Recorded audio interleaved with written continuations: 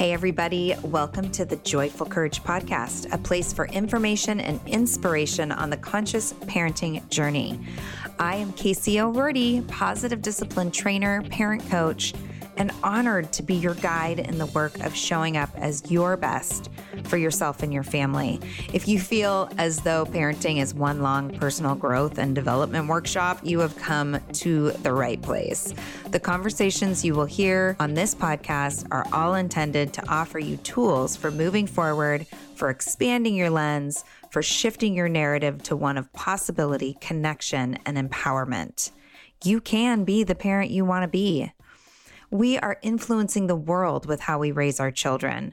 When we bring deep listening, acceptance, and courage to our relationships, we are doing our part to evoke it in the world. I am thrilled to partner with you on this path. I hope you enjoy the show. All right, listeners, my guest today is Jeremy Schneider. Jeremy is a marriage and family therapist whose career spans more than 15 years of working with individuals and families, focusing on parenting, relationships, and mental health. He is the author of Fatherhood in 40-Minute Snapshots, a book that reveals how love for oneself, his children, and family can flourish over time. Jeremy has been featured in the New York Times, The Today Show, and CNN, and has been a speaker on panels in New York, Philadelphia, Dallas, and Liverpool, England. He lives and works in New York City with his wife, Jem, and his son and daughter, Lucas and Dorit. Hi, welcome to the podcast. Well, thank you so much for having me. I'm excited to be here. Please share with the listeners a bit more about how you found yourself doing what you do. That's a good question. I actually wanted to be a therapist since I was 9 years old. So, it was a long process. Things really started to change for me, obviously, when my kids were born. They're twins. They're now 15. So I've got solidarity. 2 teenagers, right? Oh my gosh. I thought you might like that. So 2 teenagers at the same time is, it's just a breeze. There's no problems whatsoever. Oh, yeah. I sleep well at night. I'm not stressed. I'm really relaxed. There's no issues. But after they were born, I really started realizing, I didn't have a good childhood growing up. And so, I wanted to do it differently than the way it was done to me, and started really thinking about, I don't know how to do it. And I found for me that writing in the morning was this incredibly valuable tool to help me think through what I was doing, what was happening in my family. It gave me kind of a chance to take a step back. And the advantage I had, even though I was commuting into the city every day, the advantage I had was that I had this 40-minute train ride. And I used this 40-minute train ride to start writing about my kids when they were about 1.5. And I haven't stopped. And about a year ago, almost 2 years ago, I realized, I think I have the makings of a book. And of course, I wanted to call it Fatherhood in 40-Minute Snapshots because I wrote them literally in 40 minutes. Each little article was written in 40 minutes. And it's like a snapshot in time of what we were experiencing as a family, what my struggle was as a dad, what thing I had tried that somehow had worked and made a difference in my family or in my children. And I wanted to share that. And it's kind of split up into different categories. So you can kind of look at, I want to just see some stuff on sleep, or I want to see some stuff on bonding, or, I want to look at, getting ready before they're born and thinking about that. So that's kind of how it is. And that's really what I've been working on. Yeah, I'm looking at your book right now. I'm so glad that I got a chance to check it out. And my husband really liked it too. He read it cover to cover. Yeah. That's nice. Yeah, I finally figured out how to get him to read parenting books. I just leave them by the toilet. I know that's a little crude, but it is super useful, listeners. I'm telling you, it's really like, oh, look, there's a new book here. I'll just kind of check it out. And especially when they're really well written, and intriguing, they get read. So what did you notice? So you started, and I think I was laughing, you started writing when they were about 18 months old. So I'm guessing with twins, did that feel like when you finally kind of came out of the fog of two babies? How did you know? Oh man, I can only imagine. Absolutely what happened. I mean, we probably started to come out of the fog around 16 months when she wasn't breastfeeding anymore. And they were just like mostly sleeping through the night. You know, I think you probably remember this. When you get like, for me at least, when you get beyond 4 hours of sleep in a row, it just makes such a huge difference. But I you know, that first year is such a blur. I have such little memory of it. It was so terrible. And I mean, I loved having them, but it's intense. I mean, it's when you realize like sleep deprivation is a great torture technique because I couldn't think right. I couldn't, everything just, it was so hard. And then of course I had no idea what I was doing. I had never been a parent before. And all of a sudden, instead of starting with one, I was starting with two. So it was just, Yeah. And so tell me a little bit, as you began to kind of process your experience and notice where you were feeling challenged, what, if any, what were the dots that you were connecting around the modeling that you had and how you were showing up and where things were hard? Because I've shared a lot on the show around, my own experience with that. And, there was a pretty severe pendulum swing in my household growing up around deeply loving and then hurtful. And I declared, of course, that is not the mother that I'm going to be. And then here I am with this 3-year-old in front of me. And wow, that pendulum swing actually lives inside of me. And so, I talk about my work of really learning more about myself, recognizing where my conditioning is guiding me versus my own deep desire to be the mom I want to be. What's been your experience with that? Well, I absolutely hear what you're saying. And I think I have so many reactions to it. I'm not even sure which one to start with, to be honest. I think, one of the things that I realized early on is that it's so hard to not be something versus trying to be something, right? So I love that. Yeah. I knew what I didn't want to be. I didn't necessarily know what that translated into like daily actions, right? Like, you have this, well, I don't want to be like that, but then how do you know what to be like? And so that took a lot of time for me to kind of think it through, really figure out, what were some of my principles of parenting? What was my vision for my children? And I think what really helped me was thinking about, well, so when they're 25 or 30, what kind of people do I want them to be? And of course, the first thing that comes to my mind is that I want them to know they're loved. I want them to have this foundation of unconditional love, no matter what happens in their life, no matter what goes on, that they'll know even at 30 that we're there for them, we love them, and that whatever choices they make, whatever things happen, nothing can change that. And obviously that I didn't have that. And so that was a big push for me. But I also think that's a really important foundation for people to have, right? And so then you start thinking about acceptance, that kind of unconditional acceptance as well. How do you do that? And then you start thinking about, well, I want them to be good people. How do you sort of create good people? What are the things that I need to do as a person and as a parent to help them be good people?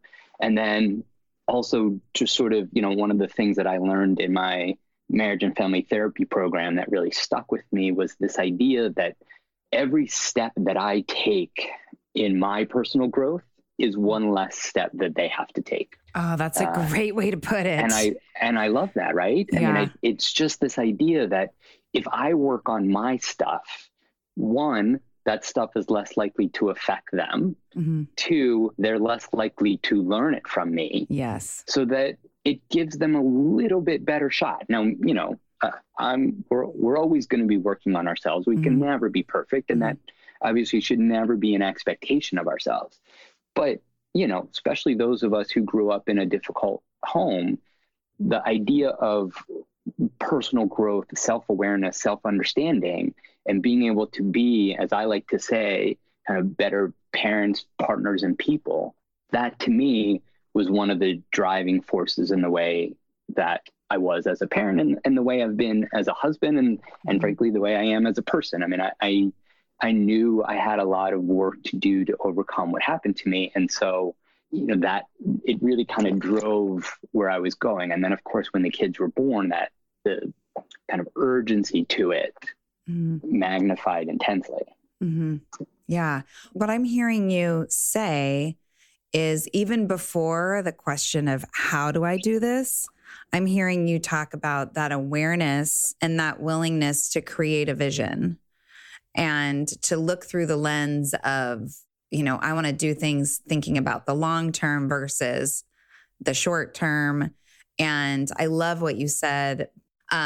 All the work that we do on ourselves is, such a gift to our kids because otherwise we're just basically passing it on. But that takes a certain level of awareness that there's work to be done. Yes. Right? It does. Yeah. And so so today, everyone, I'm so excited that Jeremy's here because we are going to talk about co-parenting and being in alignment or not with our partner and how no matter where each of us is, we can find places of connection. So my come from is positive discipline. And I don't know how familiar you are with positive discipline, Jeremy, but it's a real paradigm shift in looking at and responding to behavior.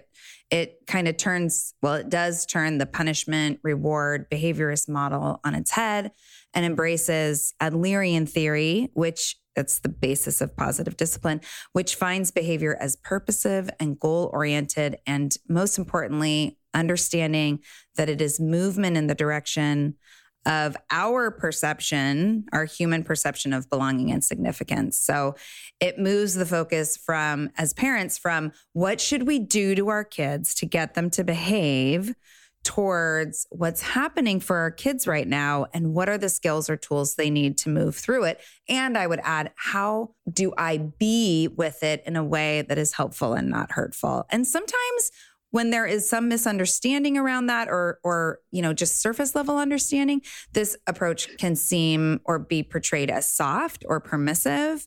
And again, that's really a misunderstood perspective of it. And, shout out to all of the conscious dads that are listening and that I've worked with that have shown up to my parenting classes that are the ones that are calling and saying, I would love for my wife and I to do some coaching with you. I appreciate you so much. This podcast is sponsored by Factor. Are you old enough to remember TV dinners? They came in those tin trays and each part of the meal had its own little compartment. I remember eating those and watching Happy Days, followed by Three's Company, maybe a little Laverne and Shirley. I am that old. Well, the situation has been totally upgraded by Factor. Factor makes delicious, ready-to-eat meals. And unlike those quick meals of the past, every meal from Factor is fresh, never frozen, chef crafted, dietitian approved, and ready to go in just 2 minutes. You'll have over 35 different options to choose from every week, including meals that are calorie smart, protein plus, and keto if that's your thing. Also, there's more than 60 add-ons to help you stay fueled up and feeling good all day long. In my last order, we got red chicken chili tamale bowls and Italian sausage pizza casserole, as well as other delicious meals that my family loved. Plus, there's breakfasts and smoothies and all sorts of other add-ons to make life simpler while also keeping it healthy. Factor is the perfect solution if you're looking for fast, premium options with no cooking required. Sign up and save. They've done the math. Factor is less expensive than takeout, and every meal is dietitian approved to be nutritious and delicious. Right now, head to factormeals.com/joyful50 and use code joyful50 to get 50% off.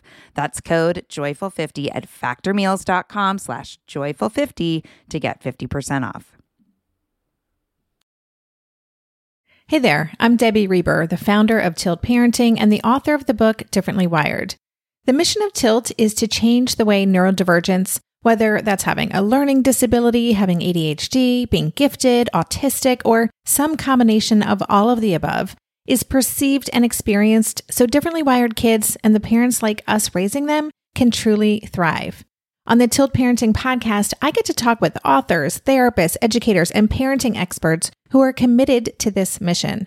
I ask the questions my listeners are most curious about when it comes to supporting our kids. And in turn, my guests share strategies for challenges, out-of-the-box ideas for navigating school, best practices for therapies, tips for advocating, and so many thoughtful insights on what it really takes to help our kids grow up feeling seen and respected so they can create awesome lives for themselves. I know that raising a differently wired kid can feel overwhelming and isolating, but I promise you, you are not alone, and it can feel so much better. If you're on this parenting journey, come listen to Tilt Parenting. Together, we can shift this paradigm and show up for our exceptional kids with hope, possibility, and joy. And the vast majority of my listeners and the vast majority of the people that I work with are the moms. And what I hear over and over again is this work, both positive discipline and personal growth, which there's a lot in positive discipline. Like you can't not grow as a human if you're working, inside of the container of positive discipline. It's just impossible.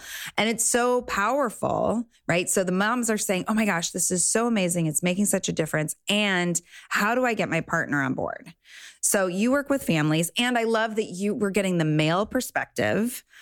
What are the trends that you're seeing with the roles around the roles that dads are taking in parenting? And has it changed over the course of your career? What are you noticing? I think about a lot, fatherhood involvement or dad involvement. Mm-hmm. And I think, certainly in my dad's generation, right?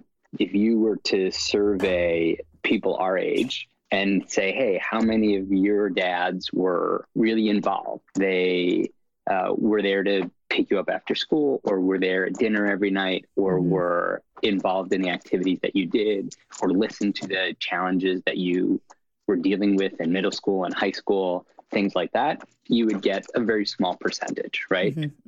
The amount of dads that are now involved, dads these days in their 20s and 30s, is extraordinary. And that's certainly one of the biggest things that I've seen. And it's crazy. You can see it now even on television commercials. Yeah. Television commercials that used to be so mommy centric are now, you're seeing just more dads either in the commercial or as the sole focus of the commercial, and not as a joke, right? Not as like, oh, look at this goofy dad, but as a dad that's actually caring and involved with their kids. I think that's a huge shift. And I think it's one of the things that I've most enjoyed about kind of this time in the parenting spectrum, is that you really can see more dads not only involved, but proud of, and I'm going to take some time off of, I'm going to have a more flexible schedule because being around for my kids is more important to me than it was in the past. And I think that's one of the biggest things that I've seen. I think one of the challenges, and I hope all of your mother fans can understand this. I think one of the challenges is that historically parenting has been the way that mom wanted to do it. And one of the adjustments to this fatherhood involvement I find is causing is that that's not quite okay anymore, right? Mom doesn't get to rule, and I don't mean that in a obnoxious way, but doesn't get to rule the way the house runs. That still happens, certainly in many scenarios, but I think men are saying, no, wait, we're not following your path. We need to find a path together that we both agree on that is good for our kids. Yeah. And I think it's created a whole series of conversations about the intricacies of parenting that I think most people in those 20s and 30s were frankly unprepared for, right? Mm-hmm. I mean, they didn't see that kind of parenting as they were growing up, and don't really, nobody teaches about parenting. I mean, you teach about parenting, right? We don't learn about parenting in school, right? We don't really learn about parenting in college. We really learn about parenting on the fly, which is like the craziest thing in the world, right? It's the most important job we ever have. And we make it up as we go along, right? Yeah. Let's not get me started on that. Yeah. I mean, even for me, and I'm sure this is the same for you, it's like we have our educational background. I have information, and I'm also very much in the thick of fear and, oh my gosh, am I doing the right thing? And like, I'm in it, I'm totally in it. And I hear what you're saying. I hear what you're saying around, it's this, and I kind of think it's the kind of the same thing around the roles of the mother shifting as well. And like taking a more vocal stance around things like finances and bills and, being in the workplace. And so I can see in like it's all these moving parts. Yeah. That may not have been what was modeled for us. Right. May not have been. It adds a complexity, I think, to parenting that was, I think it's unexpected for a lot of people, right? Right. Because they thought that there was this sort of path and they learned a certain path. But when they got to this point in their own lives, they're like, wait, I want it like this.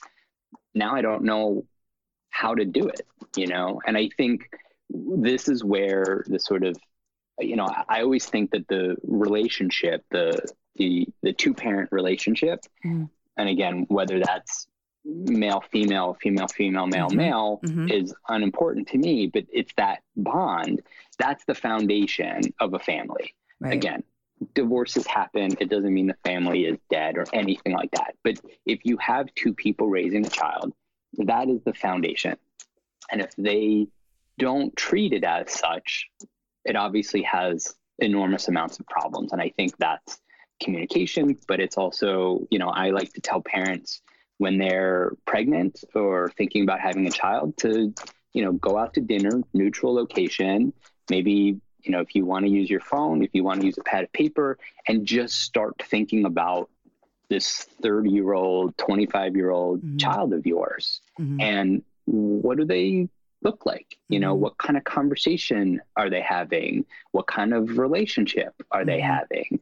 And, start to kind of work backwards from that. Yeah. And what are the kind of qualities that make up that kind of person? And then what are the things that we need to do as parents to encourage and support and kind of free those qualities to come out? Right. So, yes, so important. And what a great start to building that foundation. And let's go kind of extreme and say, okay, so let's talk about the parent, and maybe it's the mom, maybe it's the dad, who has really deep dived into learning about parenting and really appreciating, considering the context of my content, really appreciating this positive discipline, this different way of looking at behavior, of wanting to be in relationship with the kids. And the partners come from really being, no, we need to discipline, discipline as code word for we need to give them consequences and punishments. We need to be hard on them. This is too soft, and then that disconnect, which happens, right? And sometimes, we just don't realize we should be having these conversations early on, and we just roll into it, maybe find ourselves with school-age kids or even teenagers, and the parenting styles are so different. And one parent is really seeing how the fuel that's being added to the fire through their partners doing the best they can with all the love that they have for their kids, but really their ignorance around behavior and what's going on under the surface. We get excited and we want to share and we want to support them. And I think sometimes we don't always know the best way to open up these conversations so as the other person doesn't slip into being defensive or, shutting us out, or this is how I was parented and I'm fine, that conversation. So what tips can you give to listeners about how to be, gentle with the other person and to really come from a place like we do with our kids of being helpful and not hurtful? Because ultimately we want the other person to hear us while also listening deeply to them. So what are your tips around that? It's and kind I of think a huge question. I think there's a few things. Yeah, sorry. Yeah, I know you're good not like throwing that. me any softballs here, are you? No. I think there's a couple of thoughts. One is, and this is, the way you think about, the way you talk about positive discipline, a positive parenting approach, I think holds for relationships, right? I mean, we want to come to people in a place where they're at and help them and be able to be empathic to what their experience is and be able to help them kind of get to a better place. So if we're working on the assumption that this, and we can just say father for the time being, that this dad wants to be better, but is stuck in some, if you want to call it traditional thinking and a traditional mindset or a stereotypical mindset about the way parenting should be. Right. I think one of the first things to think about is sort of what's his background, what's his experience, what's his relationship with his parents, and can we talk to him in a way that is empathetic to his experience and his understanding, right? I think it's hard to come at someone like that head on, right? Right. Because it's very easy for them to get defensive. Right. Some of their sort of reasoning behind their behavior may very well be this kind of worry about what's happening to their kids if this doesn't get better, right? Yeah. I mean, sometimes we see our kids doing something that we did, or we're so scared that we almost did or something that we lash out, right? Because it's our fear of where we're afraid they're going to go, not actually fear of where they are. And so where's this dad coming from, that kind of thing, and kind of coming at him from a different perspective and trying to help him talk about, I think, what he's looking for his kids and what he wants, and trying to sort of gently help him see, hey, wait a second, if this is what you want, and again, not coming head on because that's going to challenge a defensiveness for him. But if this is what you want, what other ways can you behave that would help your child get there, right? I think that's one thing. I think I find a lot, and there are studies that absolutely support this. Fathers who learn more about the importance of being involved as a dad become more involved dads. And I think too many men have grown up and watched men play a peripheral role in parenting, but then have grown up and wondered, do I really have something to give? Yeah. And to me, that's one of the saddest things, right? Like, what do you mean you don't have something to give? You're a good person. You're a caring person. You're a loving person. Like, your kid desperately needs that. You have so much to give. I think we often forget the power we have as parents. And I don't mean like abusive power. I mean, of course that can happen, but I mean, the power we have to influence and affect our children is enormous. And I think that can be very scary for some parents, but I think also particularly for dads, there can be this, well, I don't know what I'm doing, or I'm not confident in what I'm doing. And she seems like she's fine. Like, she seems, his partner, like, he feels like she's doing really well. And so what else could I bring them without sort of understanding there's a whole other dynamic involved in a father-child relationship. Yeah. And that there's a real benefit, not just for kids with two parents, again, whether they're the same gender or whether living in the same house or not. Right. There is a psychological, scientific benefit for kids with two parents, but also, one of the greatest things in the world that I've experienced is how much I've learned from my kids in interacting with them. I mean, the things that they've taught me that I just didn't, whether it's, possibly how to be a little bit more cool, which has been helpful, but also just like, the subject matters that they're fascinated by that I didn't know anything about. Right. So a great example of that I love talking about is Broadway. I had no interest in Broadway. Both my kids, extremely interested in Broadway. And instead of going, well, I don't really know anything about this, fine, I was fortunate enough to say, well, what do you like about it? Yeah. Like, explain it to me or show me, like, play me the songs that you like. And some of them I didn't like, and that's fine. But some of them I was like, wow, this is amazing. I get it, and I don't think I'm ever going to love Broadway the way they do, but it's become this thing that we can bond over now because I was fortunate to just be able to say, hey, tell me about it. Like, this is something I don't really know much about. And so I think, those two things, the being able to come at a dad from another angle, being able to help a dad learn about it, whether that's, printing out a little article that talks about, dad involvement, or whether it's sharing a study, depending on the kind of man that he is, right? Like, some people really do well looking at a scientific study, and some people do better with kind of a more anecdotal approach. And that's the approach that I use in my book. That's what I like about it, is I enjoy talking about myself. So I enjoy writing about myself. So my stories are more anecdotal. And so some people learn better that way. So kind of finding where the little crevices are to reach him, I think is what's really important. Yeah. Looking for the opening. I really appreciate that.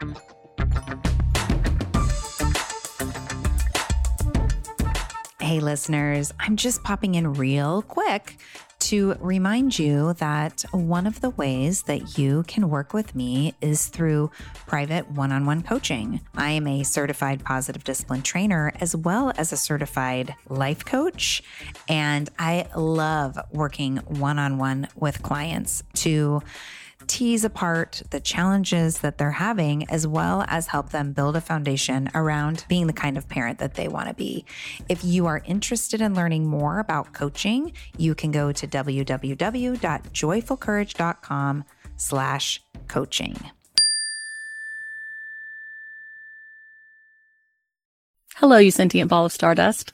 My name is Casey Davis. I'm a therapist, and I'm an author of the book, How to Keep House While Drowning, where I talk about ways to make it a little bit easier to take care of yourself when you're overwhelmed, stressed, have mental health issues, physical health issues, or maybe you're just in a hard season of life. Maybe you're looking for a place that you can come and listen to some practical advice. This is a podcast for all of the self-help rejects. We're going to talk about skills for survival and self-kindness. And I'm going to leave the pop psychology at the door.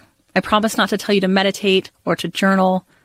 We're just going to give you some really insightful conversations with hopefully some practical advice. So I don't believe you need to pick yourself up by the bootstraps. I don't want you to just try harder, and I don't believe that laziness exists. So join me over on Struggle Care, where we can find compassionate solutions that help us function a little bit better.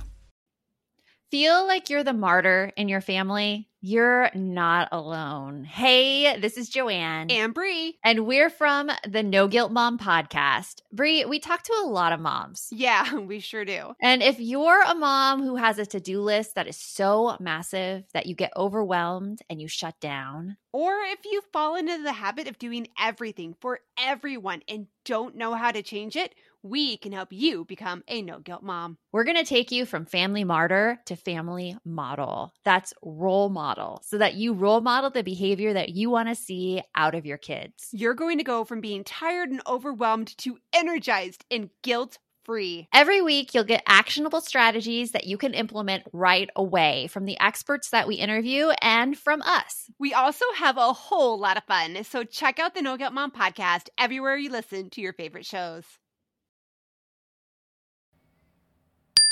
That's www.joyfulcourage.com/coaching. And if you're interested, you are welcome to schedule a free 20-minute Explorer call with me at any time. Back to the show. what came up for me also is the importance that fathers have towards interrupting the conditioning of our culture around the messages that boys specifically are getting around, expressing feelings, being affectionate, because and I listened to you talk about Broadway and I'm thinking to myself, oh my God, I wish that my kids were interested in Broadway because they love trap, which is an offshoot of rap. And it's really, do you know what it is? Yeah. Okay. Of course you do, because you have 15-year-olds. And it's like, I'm thinking, and I've asked them, like, tell me what you like about this and let's listen to it together. And then I'm just I feel so old and so appalled. And I get to just love them and hug them and have conversations around messages. And I ask questions like, so how would you, like, if you were hanging out with people and they maybe weren't rapping this conversation, but they were speaking it out loud, would you want to hang out with them? And they both look at me like I'm insane. Like, no, but that's not what's happening here, Mom. And I get to be like, okay, and Fortnite as well. So my son is 13. So he is in the Fortnite phenomenon right now. And, sitting down with him and he loves to try to teach me how to play. And I get to just push aside my whole, oh my gosh, this is such a waste of time, and recognize actually this is an amazing use of time because I'm connecting with my 13-year-old son. And so connecting with them, seeing them, being with them where they're at, and being willing to have hard conversations and be a model, especially for our sons, around being emotionally expressive, right? And it's not easy for everyone. Like it's easy to say, hey, dads, you need to be more affectionate and emotionally expressive with your boys. And they might even think like, yeah, I do. I want this for them. And being in it, any kind of new type of behavior is so challenging. So how do we, as their partners, help them, right? Because it's vulnerable. And even the women have a hard time with vulnerability, Absolutely. And even and there's variance between, it's not a woman thing or a man thing. It's just a thing. Yeah. And something that I do, and I would love to hear how you support couples in your practice, is I'm really big on being transparent and authentic in all the relationships in my life. And so one of the things that I invite parents to think about, and I love what you said. Yes, positive discipline, we call it parenting, but it's humaning, right? It's being in relationship with the people in your life. And so I really encourage parents to when it's time, when their opportunity presents itself, when there's an opening or crevice or whatever, to really say, I'm feeling uncomfortable. I'm feeling nervous about bringing this up because I don't want you to feel like I'm being hurtful or trying to make you feel less than, as a way, and starting off that way so that the soil is more nurtured and neutral to have hard conversations about how can we both show up better for our kids. Because that list that you were talking about, our kids at age 30, I don't want anyone to think like, oh, shoot, I missed that opportunity. Like you can always make that list, right? Whether your child is 15 or 8 or in utero. But how do you support couples, in the process of opening, or one person in the process with trying to open up a conversation with the other? What are some tips that you share that are useful? I mean, I think your point about how to approach it makes a lot of sense. I think it's also thinking about, again, kind of going back to a little bit what I said earlier, but the same idea of sort of understanding where he's at as a parent, right? And I think it's easier to say he's not doing what I want him to do or what I think he should be doing versus what are you trying to do? Like, what are you thinking about when you're parenting? And, what are you feeling when you're parenting? Because, some of that can just be so much of that, like, struggle with the self-worth. Some of that can be sort of exactly what you were talking about earlier. It can be that, well, no, I need to toughen him up. He needs to be harder. I need to, and that is a very real experience for some men. I obviously highly recommend against that, but that is an absolute experience for some men, that perception that we need to be harder and we need to be tougher. And I think the only way we can break that, frankly, is by raising more emotionally intelligent and sensitive young men, because I think that's the future. And from my perspective, right, that's the future. We're going in that direction anyway. Right. We might as well just accelerate that by allowing our boys to experience feelings like a human. Yeah. That only seems fair. Yeah. And so, I think, again, and I don't mean to repeat myself, but I do think that's the same kind of sort of understanding where this dad is coming from. Yeah. Because I think once we can understand kind of where their mind is when they're parenting, it's a lot easier to start thinking about, oh, okay, you did it because of this. I get that. That makes sense. I can understand that, One of the things that I've done in that situation has been, and then you're kind of sharing interactions back and forth versus assessing his parental style and applying critiques or critiques of it. Right. And I think, I really think that so much of, yes, there are some men out there who are just not ready to be a parent. But I think just like there's some women out there that are not ready to be a parent, but I think more often than not, when I've run into men who are struggling with parenting or maybe not being the kind of parent even they hope they would be, it's often one, because of something they went through in their childhood and they haven't quite figured that out, or they haven't gotten over it yet. Yeah. Or two, it's because they don't know, right? They don't have enough information. They don't have enough experience. And no one really ever said to them, hey, you just keep trying until you figure something out. You just keep practicing until you get better at it. And I think, if we could teach people who are about to become parents those two things. One, a lot of parenting is about experimentation, right? Yeah. You just don't know what's going to work. And frankly, even if you figure out what works, it might not work in 6 months and it might not work with your other child, right? Right. And two is you just get better the more you do it.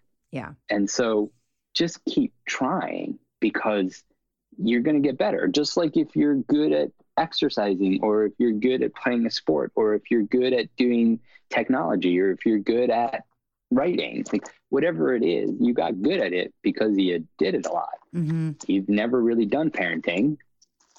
Give yourself a chance to do it more, and you'll find that it pays off in dividends. Yeah. And listening to you, I'm really coming back to all of the tools that we use in positive discipline, which is connecting before correcting or redirecting.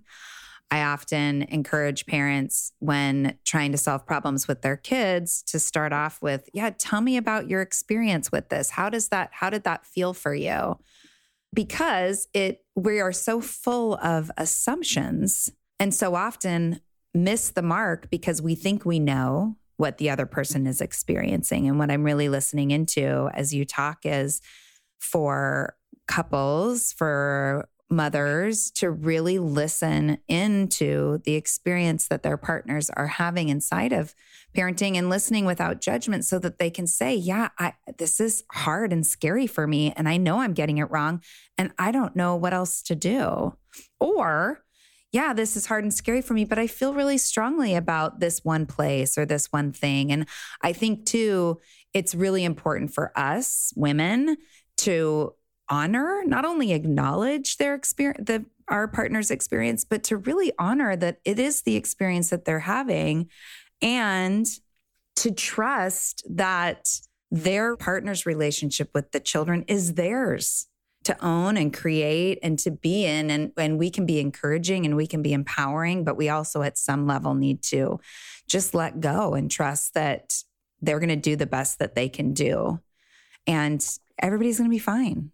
Yeah, or not fine, but it's, it's all going to roll out. Right. And we can, because I think there's also this tendency, I know in the parent-child relationship, but I think also in the partner relationship, to hang on and to be really attached to what that other person's relationship looks like. And I don't think that serves us very well.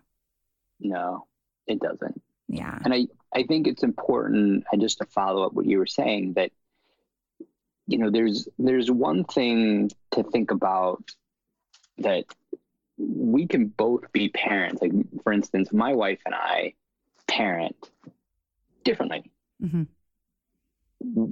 Our relationship with our kids is different, and our parenting styles can be different, but they're different because we're unique people, and because we have unique personalities, and because we made a conscious effort to try and play to our strengths. They're not different because we have some fundamental disagreement about the way to be a parent and are thus going against that, right? And I think that's something to really try and foster in not just men, but in relationships, in that partner relationship, that we can be different parents headed towards the same goal. Yes. And we just want to understand that we're headed toward the same goal. If we choose to do that in a different way because I'm better at this, but you're better at that, or you're more comfortable this way and I'm more comfortable that way, that's totally fine. We don't want to be the same parent. We just want to be parenting in the same direction. Love that. Love that. Thank you so much, Jeremy. That is I think that just feels really freeing. Right. And I'm going to make an assumption myself to say that I bet the people that are listening to this show are feeling a sense of freedom inside of that as well. So in the context of co-parenting in a way that's helpful and not hurtful, what does joyful courage mean to you? I thought about this. You knew it was coming. I did. It's interesting. I think, having survived a pretty traumatic childhood, I think about courage a lot. I don't normally think about it in terms of myself. And that's something that I've been working on, to give myself credit for how far I've come and what I've been able to do, and the kind of relationships I've been able to build with my family. I think that joyful courage is really being able to enjoy. It's not the success. I'm trying to think of the right word. Joyful courage to me is being able to kind of bask in this life I've built, right? It took a lot of work to get where I am. And my wife and I have worked very hard to get where we are together. And we've worked very hard to survive as long as we have with our kids and get this far. And I think, to me, one of the phrases that I play a lot in my head is the term happy chaos. I think of our life as kind of a happy chaos. Chaos doesn't have to be bad. And that's kind of the way we think about it. My life is chaos. It's just straight chaotic, because having teenagers and wanting to be there for them and wanting to be there for my wife and build this business and so on and so forth, right? It's chaos. But there's a happy chaos to it because it all involves things that I love. And to me, joyful courage has that same kind of feel, right? It's the freedom, the sort of joyfulness of doing something that takes an enormous effort and overcoming anxiety and fear to be able to do it. But that doesn't mean that it's bad. It can still be joyful in that experience of it. Yeah. Thank you. Where can listeners find your book and follow your work? So you can check out my website. It's jgs.net. So it's just my initials, Jeremy G. Schneider, jgs.net. And you can buy my book there. And soon I'm going to have an ebook coming out, and which is another little piece about some of my early fatherhood experiences. And then next year, my memoir is going to come out. It's called In My Rearview Mirror. And it's going to talk about kind of what I've overcome to get to the place where I am today. And I'm looking forward to being able to share that. Beautiful. Thank you so much for coming on and having this conversation with me, Jeremy. It was really great. It was my pleasure. Thank you so much for having me.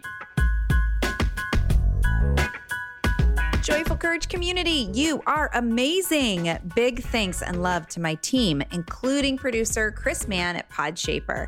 Please be sure to join in the discussion over at the Live and Love with Joyful Courage Facebook group, as well as the Joyful Courage business page on Facebook and Instagram. Subscribe to the show through Apple Podcasts, Spotify, Google Play, iHeartRadio, or really anywhere you find your favorite podcasts. You can view the current Joyful Courage programs and my coaching offers over at the webpage. Simply head to www.joyfulcourage.com to find more support for your conscious parenting journey. If you want to give back to the show, and I really hope you do, become a patron. Click donate on the website to give back to the show that gives you so much. Any comments or feedback about this episode or any others can be sent to Casey@joyfulcourage.com. I personally read and respond to all the emails that come my way. Reach out. Take a breath, drop into your body, find the balcony seat, and trust that everything is going to be okay.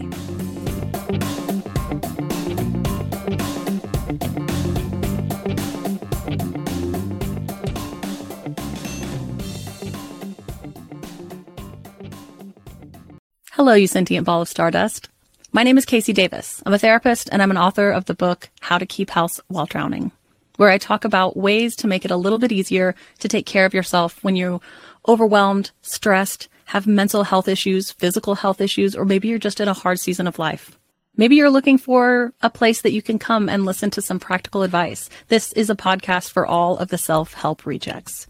We're going to talk about skills for survival and self-kindness. And I'm going to leave the pop psychology at the door.